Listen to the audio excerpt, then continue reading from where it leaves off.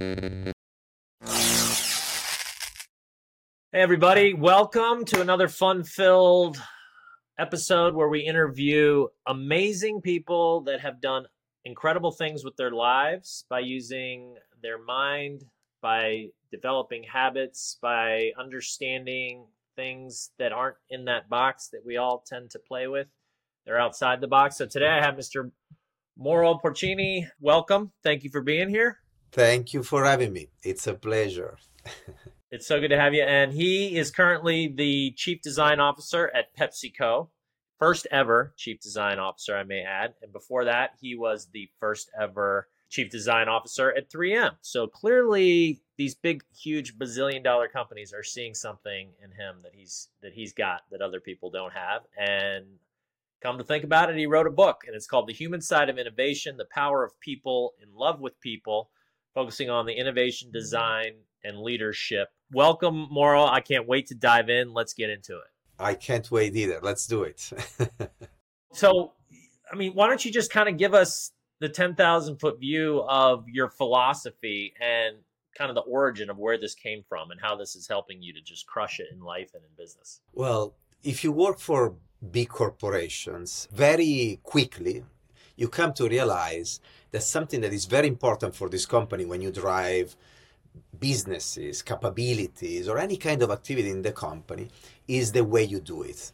They call it processes, ways of working, frameworks. And so much time is invested in these companies and money and resources of any kind to define those processes and those tools. And the reason is pretty obvious, because processes and tools are tangible, are manageable, are controllable. And this is how they try to drive business growth, innovation, branding inside the organizations. When you do that, when I joined 3M, for instance, more than 20 years ago, I started to work with these processes and these tools, and I introduced new ones coming from the design world, the world of design thinking, divergent thinking, convergent thinking, the double diamond of design thinking, so many different kind of methodologies complementary to what the company was already doing. At a certain point, I started to run a series of projects with these tools and with these processes, and then I realized that some projects were doing very well, and some others were failing, either during development or eventually in market. So, back then I was thinking, okay, what do I need to change in the way of working, in the processes, in the organization, in the tools to get it right, to increase the number of successes in our pipeline? And I started to tweak things until at a certain point, really analyzing at the beginning dozens of projects, then hundreds of different projects, I realized that there was something else that was making the difference all the time. And when I say it now, it sounds so obvious, but back then it was not. And even today, anyway, in corporations, people rarely talk about these kind of things when you talk about the success or failure of these projects. What I'm talking about is the people that were assigned to those projects.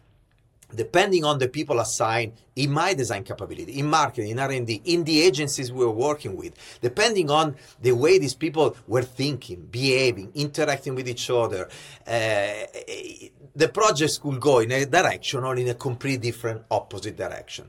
And yet, every time something didn't work out, when you were doing the post-mortem and you were analyzing what was not working, all the conversations were always about the processes and tools. When you were trying to change something in these companies and you would go to the big strategy firms or design firms, innovation firms of the world, every time they were coming in and selling you their processes, their tools. So again, back then, I realized that the key difference was driven by these people. So I decided to try to figure out what were those behaviors, those soft skills, those ways of thinking and acting that were making the difference. And so, without reading books or anything, I just started to write down a list of things that were really making the difference. Then over the years, I'm talking about 20 years ago, over the years, I did read books. I did talk with experts in a variety of different fields of human science and behavioral science. But mostly, I validated, I put under, pressure the list of soft skills that I define. I evolved the list, I tweak it, I change a few, I add a few others. And long story short, I came up with this list of 24 different kind of skills that define those extraordinary innovators. I call them the unicorns. They are people in love with people, as the subtitle of the book states. And essentially, these characteristics help me hiring the right people, coaching the people within the organization to behave in a certain way, but mostly they are also a sort of compass for myself to understand how to behave and mostly how to better myself all the time, because this is the fundamental truth. Life is a never-ending journey to grow and learn and better yourself. In the book I make this analogy or metaphor, if you want, with the work of a sculptor, an artist in general. We are born raw material. We're like marble. And then what we do over life is we chisel the marble away, like Michelangelo used to do with his famous Non Finiti, his famous sculpture that is left unfinished. So essentially his theory was the sculpture is already inside the stone. You know, when we're born, we are raw material, but there is already a glimpse of what we're going to be inside ourselves already when we are kids. I mean, I have a 1-year-old little girl. You can see that she has her own character. There is something there, but it's raw material.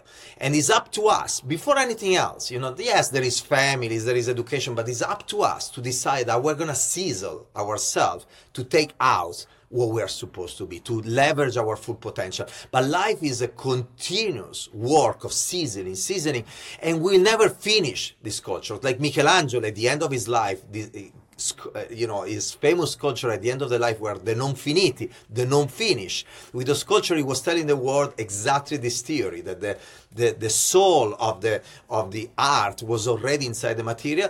That's us. We'll never finish ourselves, because when we are finished, the ideal situation, the unicorn, doesn't exist.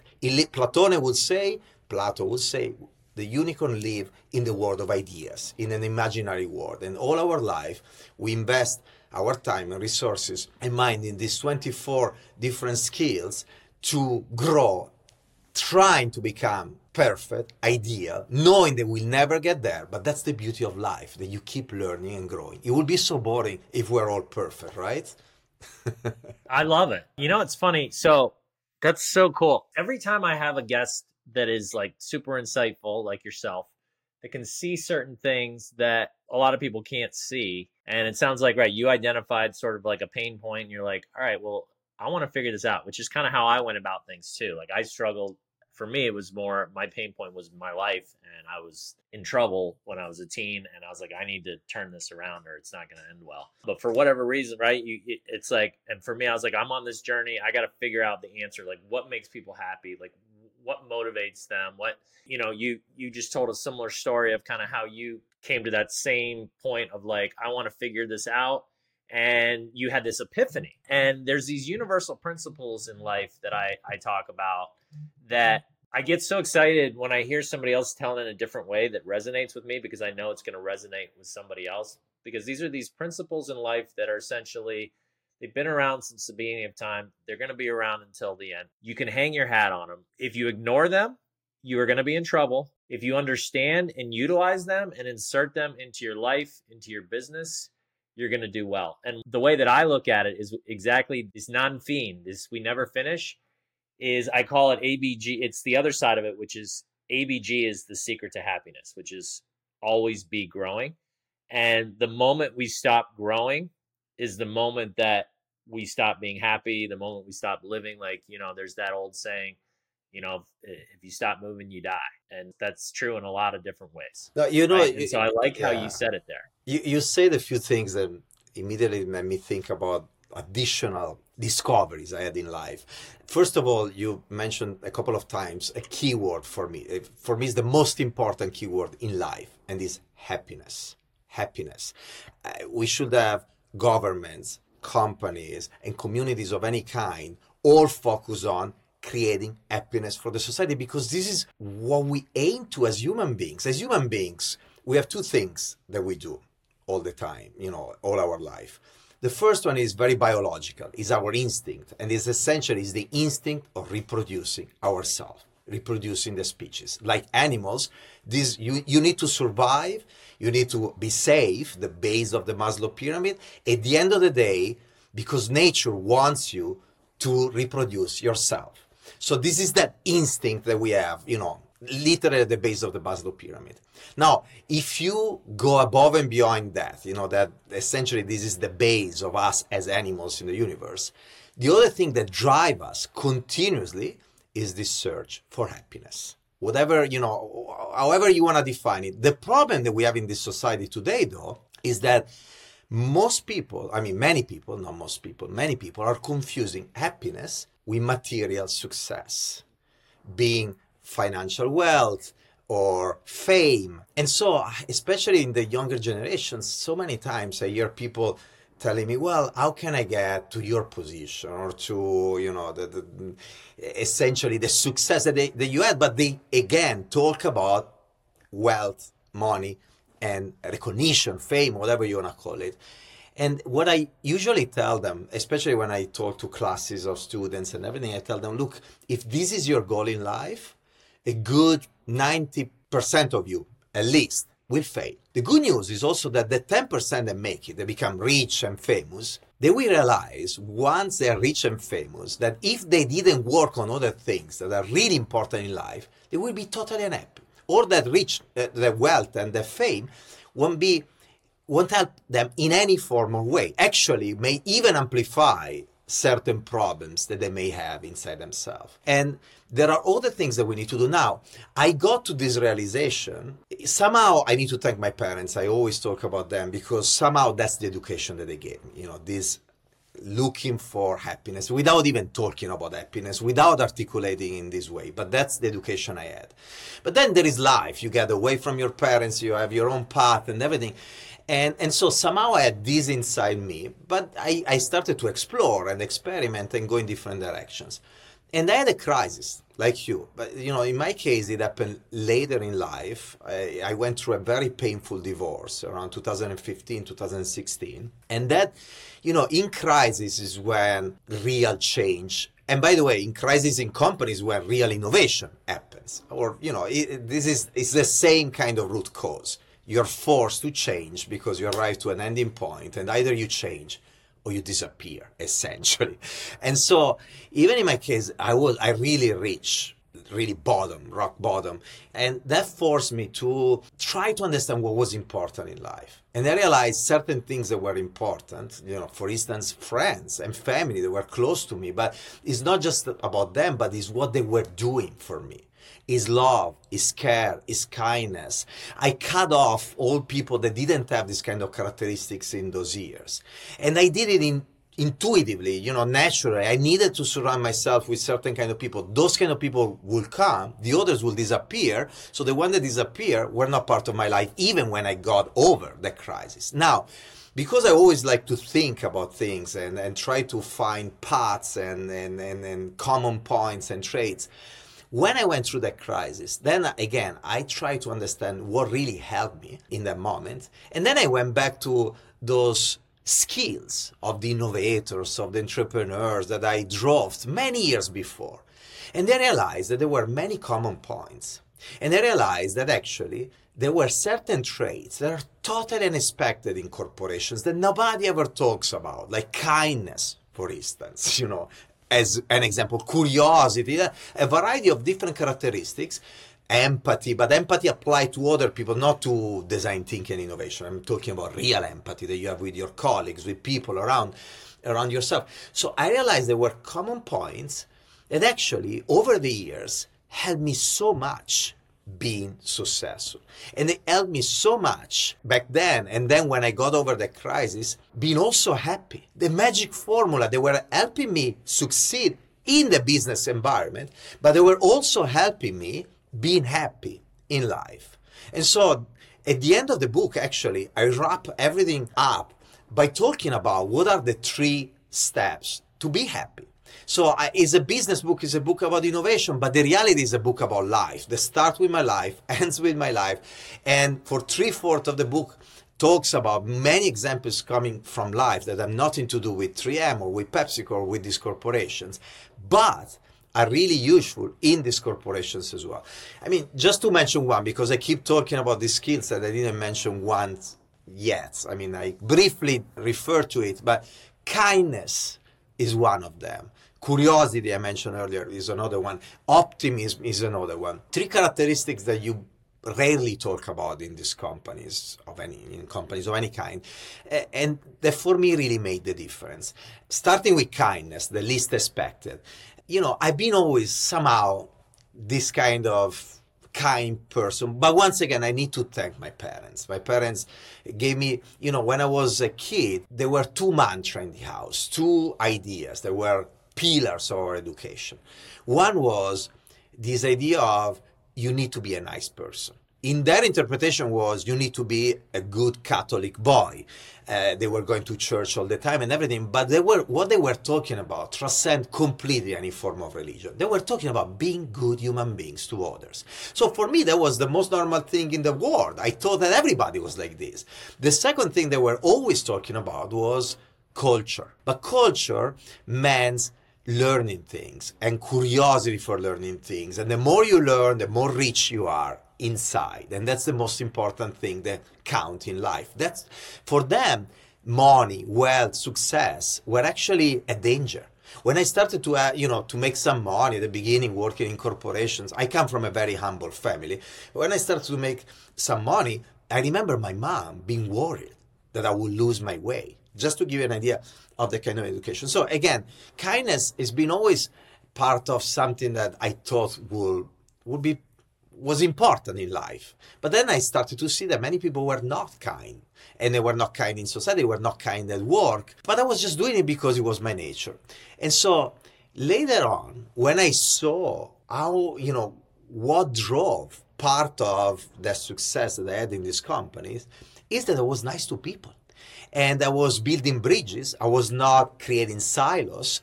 I was feeling for them when, I wanted to build real connections with these people. And so I realized that actually kindness is an amazing driver, not just of success in a project or in building a capability or in a business, but actually is a driver of productivity, is a driver of efficiency. This is what I try to do in these companies all the time, connecting, the more emotional kind of qualities with something that the companies care about, that is money, is productivity, is efficiency. Imagine if you're surrounded by people that are not kind to you, what is the probability that you're going to trust them, that you're going to build bonds with them and synergies with them? You will go to the office from 9 to 5 and as soon as possible you will disappear. But if you're surrounded by people that are kind to you, that interact with you, that you really trust, then first of all, you want to spend more time with them. You're going to build bonds with them, connections that help you when the week after, the month after, or the year after, you're going to face a problem. It could be a problem in a project. We have problems all the time in projects. Difficulties in an activity. It could be even a personal problem, that personal crisis that you bring to work anyway, because we are human beings. In the moment, if you're surrounded by kind people, they will be there to help you, to solve problems together, to build a kind of synergies. And these drive efficiency. The opposite situation, imagine a company of 300,000 people like PepsiCo, and you have these 300,000 people not working together in the proper way, not being kind to each other, not trusting each other. Imagine the amount of lack of productivity that these kind of behaviors can generate in a company of this size that is totally invisible. Toxic, yeah. So this is one example, but there are many others. Just another one quickly. If you have a boss that is a jerk, that is not a nice person, is not kind, doesn't have the right empathy, what are the probabilities that you're gonna help this person if this person has a blind spot, is making a mistake? Probably you're not gonna be there, to help. And even if you are, because you are extremely kind, what are the probabilities that this person wants to be helped by others around them? And so this is another example of lack of efficiency, productivity, synergies that you build in these teams when you have the wrong people. And yet, you see many companies, very successful people in very prominent positions, they are the opposite of being kind. And these kind of people are generating a level of inefficiency and lack of productivity in these companies that is totally invisible. The companies are not aware of it. And by the way, this is poison, because this trickle down in the rest of the organization and cascade that kind of attitude and behavior and amplify it even further. So this is one example of many of the characteristics I talk about in the book that are usually not celebrated in companies. In this specific case, actually, they tell you the opposite. You need to be a little bit of a shark. You need to be tough. You need to compete to extract, the best ideas out of a team. And the reality is that this kind of approach is totally obsolete in the society we live in today. In 20 years ago, 30 years ago, eventually it could have made sense. I don't think it was justifiable anyway, but these companies were rich, they were wealthy, they had huge barriers to entry. It was so difficult to compete with them. But in this world, global, tech-driven, digital, where essentially these big companies find themselves competing with entrepreneurs and startups that arrive to market, leverage digital channels to sell stuff and promote their products and ideas. In this kind of world that is hyper-competitive, where efficiency and productivity are keywords, kindness is indispensable today more than ever, not just because it's something that we should all have no matter what, but also because it drives financial value for your company. I love it. As I'm listening to this, we've talked briefly. I think you understand that we mentioned about the universal principles, and to me, everything revolves around your habits, both personally, professionally. And kind of what I'm hearing you say, correct me if I'm wrong, is your habits that you have as a human being are going to drive you not only personally, but professionally. And we live in a society where it used to be, and I agree, like our parents' generation for sure, even when I was younger, it was like, you need to be a hard ass. You need to, really, you're not here to make friends. Gordon Gekko, greed is good. These types of things, and it kind of became popularized and sort of the default. But really, it's an extremely toxic quality to have, especially, if you're in a leadership position, that if you treat people poorly, people aren't going to be motivated. They're not going to be happy. They're not going to want to stay there. They're not going to want to do a good job. I mean, you mentioned at the beginning of this contest, or this podcast, it's all common sense, but yet it's right in front of us. Again, these are universal principles, do unto others, right? But how many times do we ignore these things in our lives? And how many people and how many corporations just completely get off track, right? And I love that you're in that huge world and part of this humongous company. My wife used to work for PepsiCo, actually. Company that is responsible for so many lives and families. And, those families, you mentioned you had good parents. They're going to then pass on, if they learn some good company culture and have good, I call them your influencers, right? Like you had good influencers growing up, and they instilled some really great principles in you, which you're now teaching to other people. But a lot of people didn't have that, but you can get them from other places. And one of the best places to get is from your workplace. If it's a good culture and you can get these types of things, then you then pass it down to your kids, and then they spread it, right? And so it becomes more of like it spreads that way. And so, yeah, I love that that's how you're looking at it, and that's the message that you're spreading. But you're so right. Look, personal life and professional life are totally overlapping. We are the same person in both contexts, but then we try to learn different kind of behaviors in each context that are appropriate for the context. But at the end of the day, inside, we are the same human being, going to work. And in both situations, we try to be happy. We spend the most of our life at work, most of us. So if we're miserable at work, it's a problem. And when I went through that crisis that I mentioned earlier, I tried once again to figure out in a more clear way what could drive my happiness. And so I arrived to this conclusion that, by the way, any human scientist share and is aware of, is nothing new. But there are 3 steps that I talk about at the end of the book to reach happiness at personal level. And then I give some examples of how you could do the same for yourself or your team at work as well. So at personal level, the first one is investing in yourself, is essentially defining your identity within society. We start this journey since we are kids. Work is for sure very important for many of us because somehow define us socially in this world. But it doesn't need to be just work. Many people don't work and they can do things to define themselves. But it's very important to understand who you are, what are your strengths, what are your opportunities, how you can get better. But to do that, you need to start from a position of respect for others, appreciation for others, appreciation for people, especially are different from you. We often talk about diversity, understanding, not fearing diversity, and understanding how you can interact with people that are different from you. You don't want to copycat the influencers of the world, whoever they are for you. You don't want to fear and reject people that are different from you. You want to embrace everything, use them, all of that as insights and data, and then shape your own Michelangelo sculpture, because we are a beautiful sculpture. So that's the first thing. The second one is this love that you give to people close to you. Is your family, is your close friends, is your close community. Is selfless love. You give love, but you will get it back because of the nature of these interactions. If you don't get it back, there is something wrong going on with your friends or with your close community. And the same happens at work. You surround yourself with colleagues that you love to be with, and that you are kind to and empathetic to, and and you give love. Essentially, you get this back. If you don't have that, try to fix it. Try to build this kind of relationships. If you are a team leader, try to build it within your team. Your team could become the igniter of a different culture within the organization.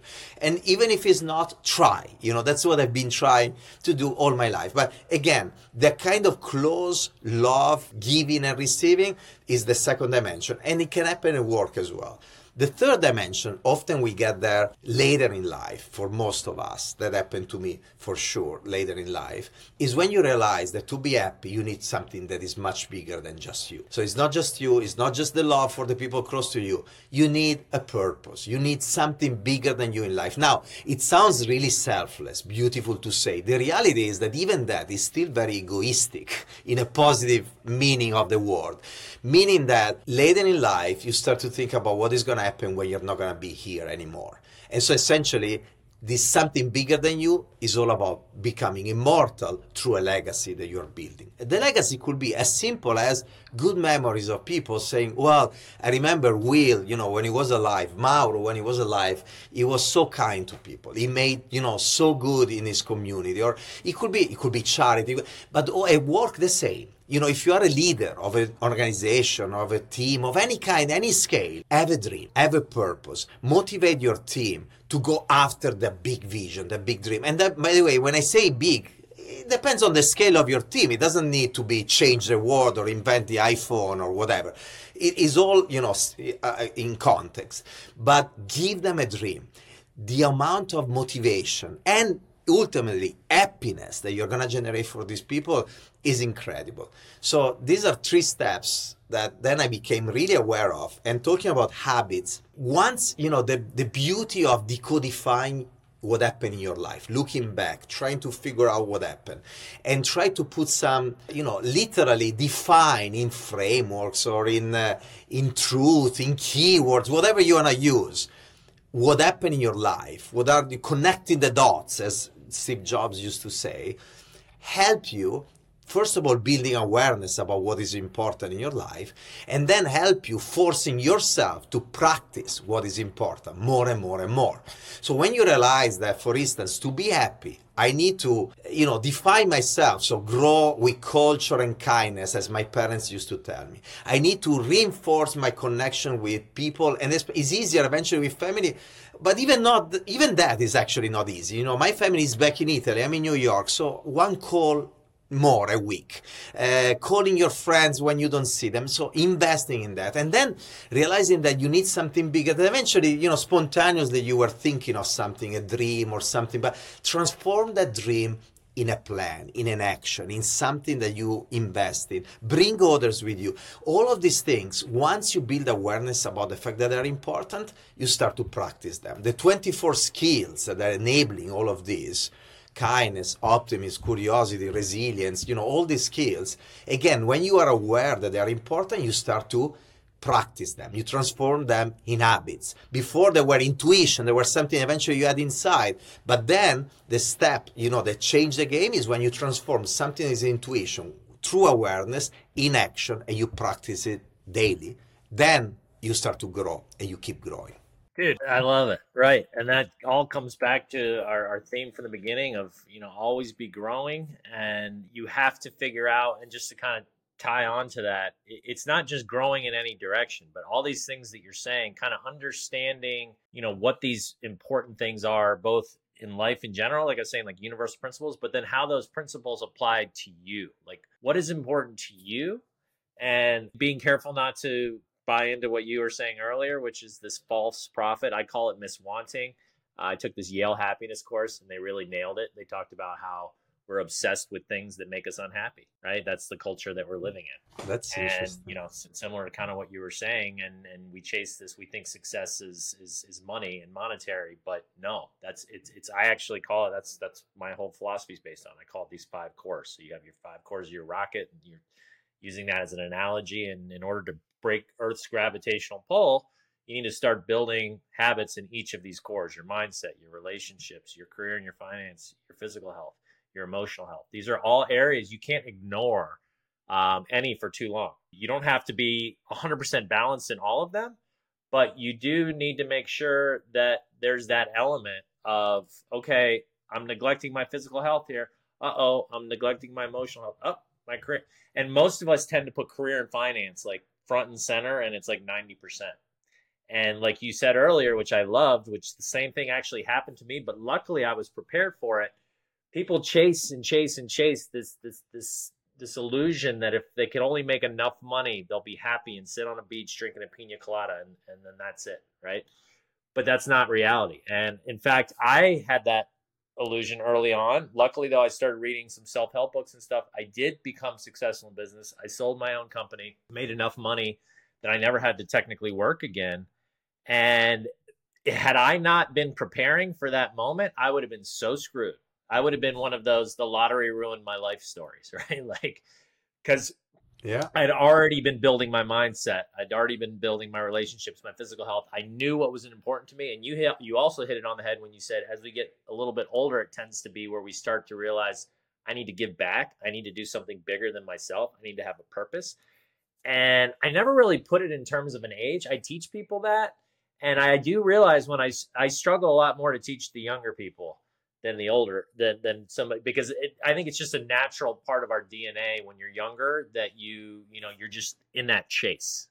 But then as you get to a point where you maybe start to have some success, you're like, oh, well, that's not what I thought it was going to be. What's really important? And then you look inside yourself at your core values and you go, well, shoot, like I want to leave this place better than when I found it. Like that's in our DNA as well. Like we want to make the world better. But like you said, the key is how can I incorporate my strengths and my passions so that I'm enjoying the ride and actually helping human beings each day. Right. And so when you start to kind of put all that together and understand that, and you're building your life, your personal life and your business life around these, as you say, habits to mirror everything and the habits within them, then you start to gain that momentum in life and you start to take off and then you start to grow. But there is no destination. There's no end point. There's no fiend, as you said, right? You're going to reach a goal and then you just got to know you're going to then set another goal.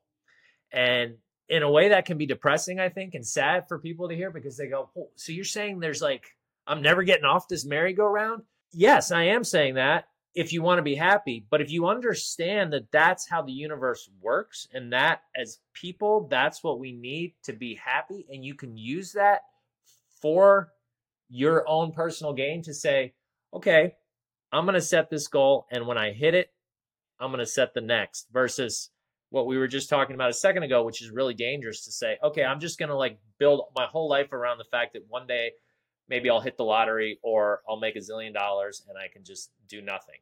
That's dangerous, right?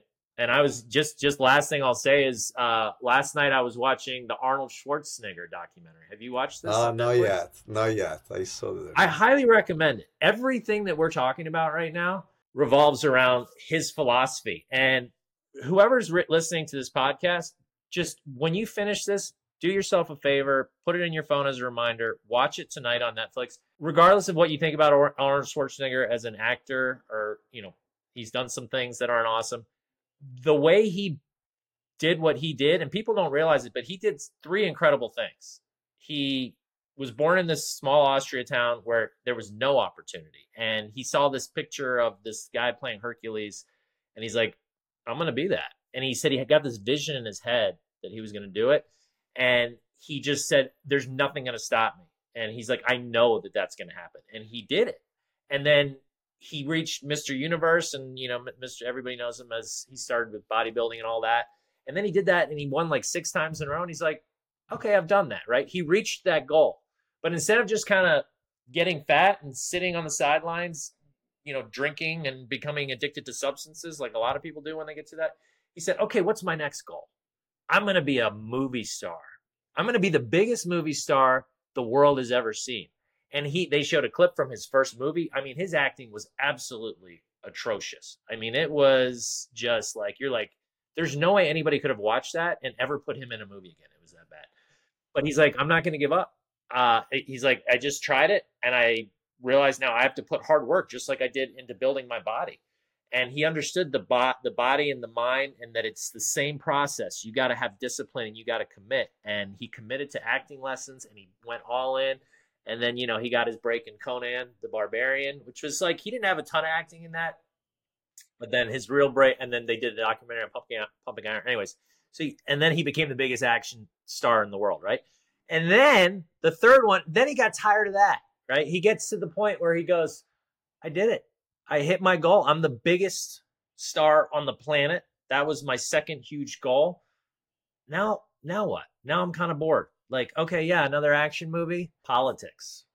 His wife, Maria Shriver, was a Kennedy. He'd always been interested in it. He's like, that's what I want to do. He's like, I know I got something to give, and I can give back to this world, that's to America, that's given me so much.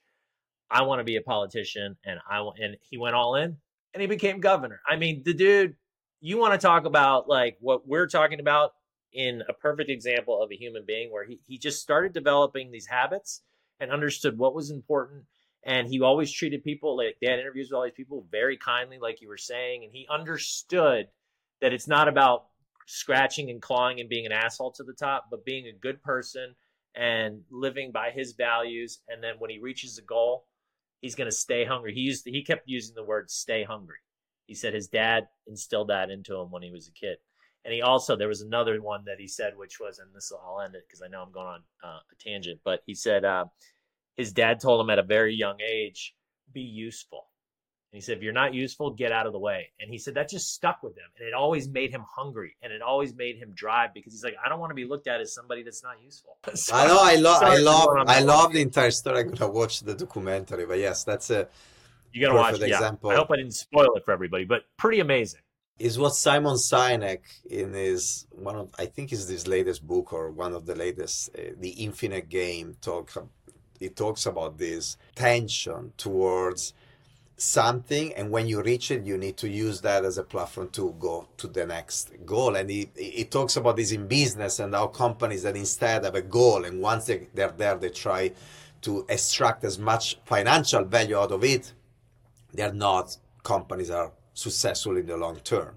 So once again, this parallel between private life, happiness, and even companies and business, there are so many things in common. Because at the end of the day, these companies are made by human beings, and they serve other human beings in the most of the times. And so we forget that often. I love it. And so we're coming to an end here, tying this into, your role at Pepsi. Could you give us some examples of some of obviously we've now heard your philosophy on, the importance of being kind and these types of things. How exactly are you implementing it in the company itself to help people to develop these types of habits and philosophy? Look, as we do as designers, the most important thing for me is being always, first of all, to storytell this kind of ideas. And to storytell the ideas, you need a story, and therefore you need a message, and you need the idea at the beginning, right? So now I'm saying this, that once again sounds obvious, but the reality is that often in a company, you're there and you rush after your next project or your next promotion or your next task. And many people don't pause and try to figure out exactly what is that is driving their success, or is driving the success of a project, or ultimately, once again, is making them happy, is making the team happy, and is creating the right kind of environment to enable that kind of success then of projects, brands, and products. And so the first thing to do is figure out exactly what is important for you, what is the message. And in my case, once again, where the people before anything else, calling it human centricity, challenging how companies call this focus on people consumer centricity or customer centricity, and talking about something that's much broader and bigger than that, and is really part of the culture of the organization. And then storytell this. How do you storytell that? Well, first of all, early on, I wrote down those skills and I started to share them very informally with our HR team, with my small team at 3M. I wanted to make sure that everybody was aware that those skills were important to me. Then after that, I publish articles about this. There is an article from 12 years ago for the Design Management Institute Review, a sort of paper where I talk about the skills. And in that case, the idea was to make sure that those kind of skills were public, that people will know about this. I started to talk about them in my speeches. I was talking about design and projects, but they would always end with the skills of these innovators. And so, again, later on then it became a book, but always thinking, how can I make these things part of who I am, so that the people surrounding me, starting with my own teams, and then people working with me, know that to work with me, you need to have a certain kind of behavior. Now, it's easier with your teams because I decide who is in the team, I hire them. But even in the case, and it's more difficult with people surrounding you because they are free to do whatever they want and behave in the way you want. But again, if you storytell the fact that these kind of skills enable success and you're delivering success and results to your company, people will start to be curious about, those skills and why they're working and how they're working. And this is why my storytelling changed, for instance, in PepsiCo in the past 11 years. If I was joining the company and talking about people in love with people and kindness and optimism, a lot of people would have rolled their eyes and be like, okay, whatever. So, I was behaving in this way. I was using this as filters to hire my people. But I focus also on delivering very tangible business results for the company. I call them proof points. The more proof points you build, the more credibility you build, the more you can start to talk about things that people don't expect. They may roll their eyes, but they're like, wait a second. He consistently talk about these kind of things, and he's consistently delivering the results that we really care about.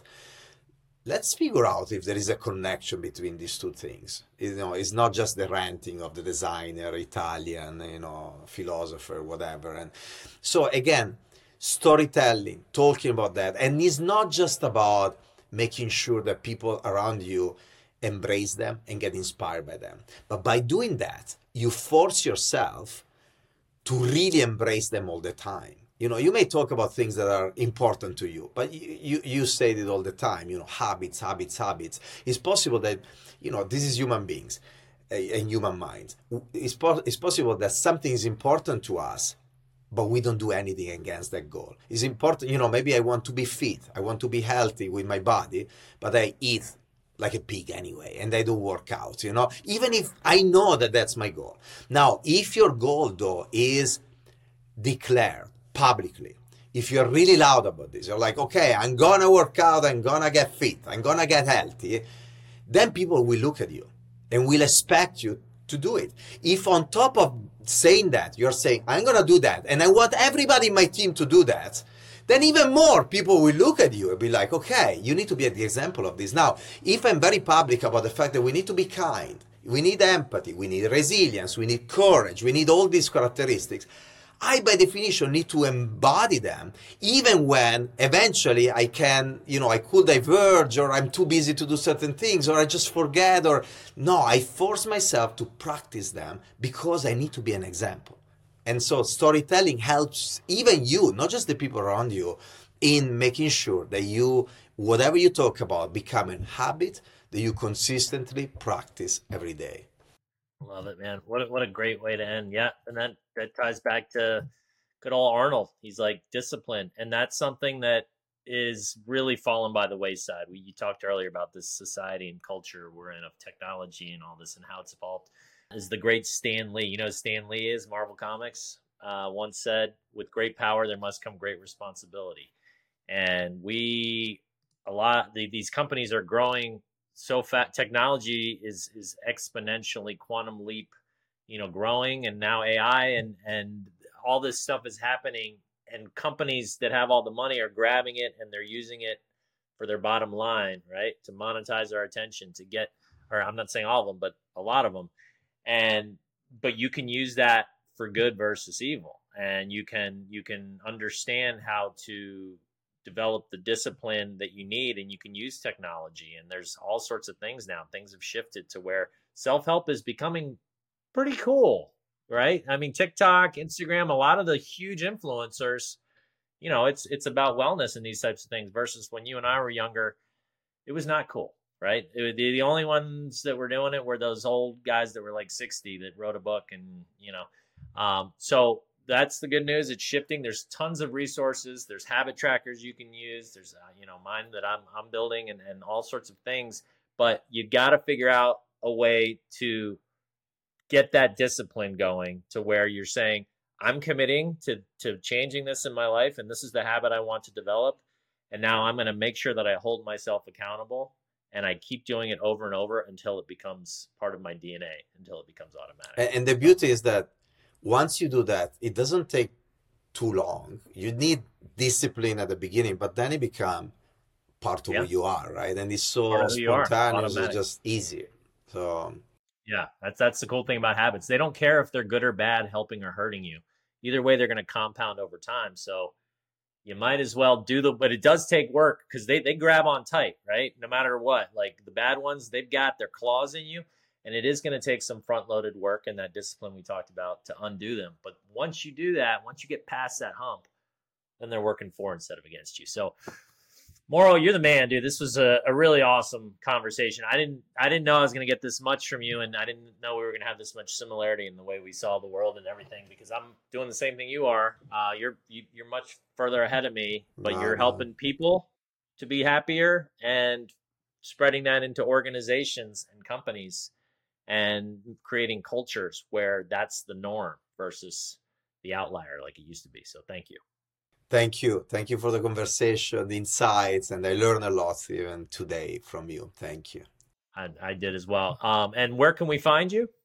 LinkedIn and Instagram are the social platform where I'm very, very active. And then the book, everywhere. Amazon is probably the easy platform where to find it, but in all the bookstores. The Human Side of Innovation, the power of people in love with people.